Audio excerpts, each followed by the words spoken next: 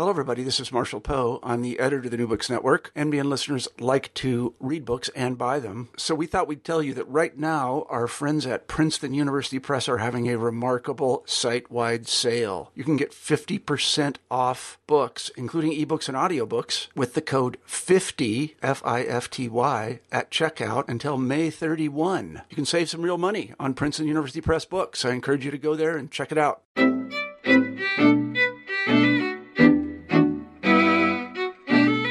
Hello, everybody, and welcome back to New Books in Jewish Studies. I'm Jason Schulman. We've got a great show for you today. My guest is Peter Travny, a professor of philosophy at the University of Wuppertal in Germany. Here to talk about his new book, Heidegger and the Myth of a Jewish World Conspiracy, published in 2015 by the University of Chicago Press. Peter, welcome to New Books in Jewish Studies. Welcome. Well, it's great to have you on the show. So, Peter, you're one of the experts in the world on Martin Heidegger. Maybe you could tell us very briefly, who was Martin Heidegger? Well, Martin Heidegger was a German philosopher, probably one of the most important philosophers of Europe, maybe of the world in the 20th century. He was born at the end of the 19th century in a very, very small town in the south of Germany. And he, is probably very famous also because he engaged himself into National Socialism in 1933 and was then seen or interpreted as a philosopher of this time, so that after the war he was some kind of a persona non grata in the intellectuals circles of Germany. But after this, he had a great comeback, especially in France. French philosophy is dependent on Heideggerian philosophy, so that even if he was engaging himself into National Socialism, he is seen as one of the greatest philosophers of the 20th century. Mm-hmm. And maybe you can tell us, what are the Black Notebooks? Well, the Black Notebooks are a special manuscript, kind of a diary. He began at the beginning of the 30s and finished them at the end of the 60s. So we have a manuscript written in the time of 40 years. The notes there are not private. They are no private notes about his life, like in a real diary. It's a philosophical manuscript, so it's a philosophical diary, you could say. But we didn't know them until they were published at the beginning, 2 years before, and we saw that these manuscripts are that we can see in these manuscripts a very important part of this thinking we didn't know before. So we knew he was involved with National Socialism or Nazism, right? But we didn't know the extent of his anti-Semitism. Is that right? Yeah, we knew from letters, of course, from private letters, we knew that he was an anti-Semite. In a unfortunately very very normal way for a German in this time. He was a professor. You know that there was a kind of an academic anti-Semitism, and he was he represented this kind of anti-Semitism. But we didn't know that he had a certain philosophical interest in anti-Semitism, that he used his anti-Semitism for philosophical ideas, or to say differently, that he philosophized about or with anti-Semitic ideas. Mm-hmm.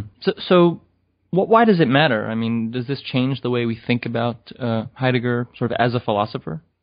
Well, of course, in at least in Europe or in Germany, anti-Semitism is still something what is very important for for an intellectual profile of a person. if we can really say that somebody is representing anti-Semitic ideas, we actually would, I guess, we wouldn't see him as a philosopher. We wouldn't accept him as an important voice of philosophy. So in this respect, it's very important that we now have this problem that there are anti-Semitic passages in the Black Notebooks. You've spent years studying Heidegger. Do these revelations, or these ideas, have they affected the way you think about him? Well, of course, because if I'm honest, I didn't expect this kind of anti-Semitism. I didn't expect that Heidegger used his anti-Semitic anti-Semitism in a philosophical context. Of course, it was problematic before to see that Heidegger as a person had anti-Semitic feelings, but it's different for a philosopher to see that suddenly this person began to think about, for instance, world Judaism in quite terrible dimensions. So yes, my access to Heidegger's philosophy changed. And does it sort of invalidate, sort of his other projects, or should we sort of compartmentalize his thought and his life? No, I guess that's not possible for a philosopher. I don't think that we can make a difference between the biography of a philosopher and his philosophy. Well, I know that people think differently, but I would see it this way. So no, I guess we really have to be aware of the fact that there is an anti-Semitic impact in Heidegger's thinking at the end of the 30s and at the beginning of the 40s, and that this impact goes quite deep into this thinking. Now we have really the task to reflect critically every idea of this philosopher, and we have to ask ourselves whether certain thoughts can be influenced by anti-Semitism. So not to say goodbye to this philosopher. We cannot leave him because he is too important, but to be very critically and aware of the problems. Before we get into sort of the meat of the book, I wanted to ask you, there were Jews who were very important to his life. Does that matter? Well, the problem is that that many anti-Semites had Jewish friends. It's not a problem for an anti-Semite to, for instance, to have a Jewish lover like Hannah Arendt, if you refer to this point. So in this respect, I would say it doesn't matter. So of course he had many Jewish students. He had many Jewish I wouldn't say friends, but in a certain way friends. But this is actually not unfortunately, it's not a problem for an anti-Semite. Mm-hmm. Okay, so let's get into the book, which is sort of technical, but hopefully we can, make it accessible. Maybe you could start by telling us what is being historical thinking. Sort of lay out what that is, and what is the place of Jews or world Judaism? Well, of course, it's not easy to say that in a few words, but I will try. So. That the one and only question of Heidegger's thinking is the question for the meaning of being. What does it mean to be? And from a certain point on in his philosophy, he thought that actually every philosopher of the history of philosophy posed this one question, even if he not expressed this question as such. But every philosopher thought being. So he constructed, or he told a story he called the history of being, beginning with the Greeks, with the early Greeks, and ending in his time with own thinking.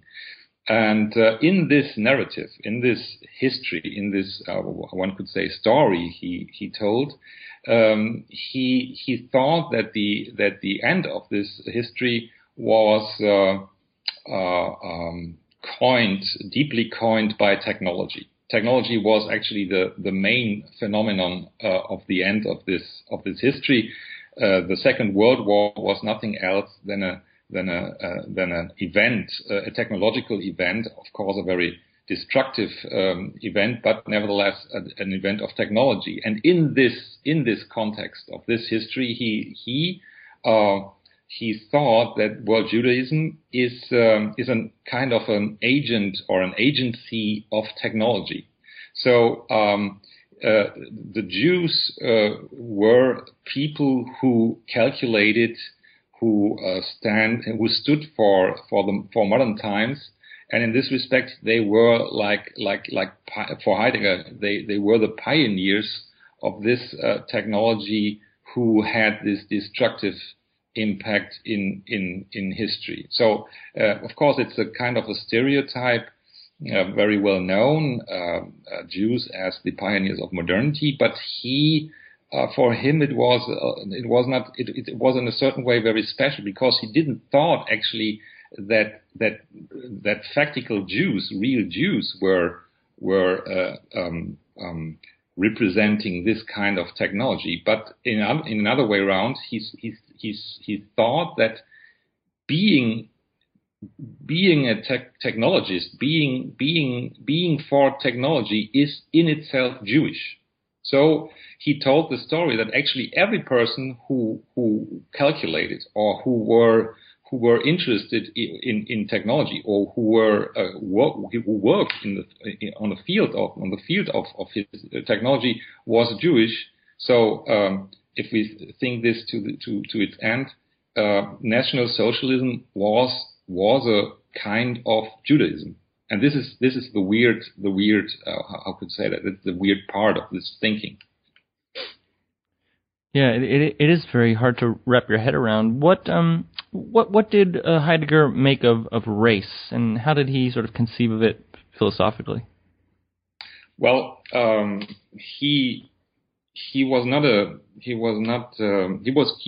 criticized actually biological race. A biological concept of race was denied. He was really in this point, he criticized even the National Socialists, because he thought that race cannot be a biological concept. And so he was thinking about a known concept of race. You know that take a philosopher like Nietzsche or other conservative philosophers, for instance, like Ernst Jünger. All these philosophers thought of race not in biological terms. They thought, for instance, in cultural terms or whatever. And Heidegger tried to figure out an own concept of race in difference to the National Socialist one. Heidegger lived into the 1970s. Did he ever address the Holocaust? Well, the point is, or the problem is, and this is maybe the most difficult problem we have, that there are at least two ideas who referred or who are referring to the Holocaust, but these ideas are not speaking about the Holocaust as Holocaust. He never referred to this kind of crime, to this what, how can you say that, to this deep wound in the history of mankind. But he said he tried to, at least in two passages, he tried to interpret this event, and this interpretation is in itself very, very problematic, because if you take this idea I explained before, that the Jews are the pioneers of technology, and you then interpret the Holocaust as an event of technology, as a destructive event of technology, you can add 1 + 1, and then you have the point that the Jews organized the end of themselves in the Holocaust, and this is exactly what one passage of the Black Notebooks is telling us, and this is of course the deepest and saddest moment of Heideggerian philosophy. Just so I'm clear, this is the idea of self-annihilation? Yeah, that's the idea of self-annihilation of the Jews in the Holocaust. Yeah, because if technology is a Jewish, or if Jews are the pioneers of technology, and the event of the Holocaust is in itself nothing else than a technological event, well, it's a syllogism. Then the Holocaust is the self-annihilation of technology through the pioneers, or by the pioneers of technology, that means of the Jews. And of course, Heidegger knew that the National Socialists organized the Holocaust, but he, like I said before, for him in this respect, the National Socialists were nothing else than Jewish. So there are some people who sort of, are apologists, I guess you would say, for Heidegger. Is there anything that we could find in his unpublished material, maybe in the future, that you think could exonerate him?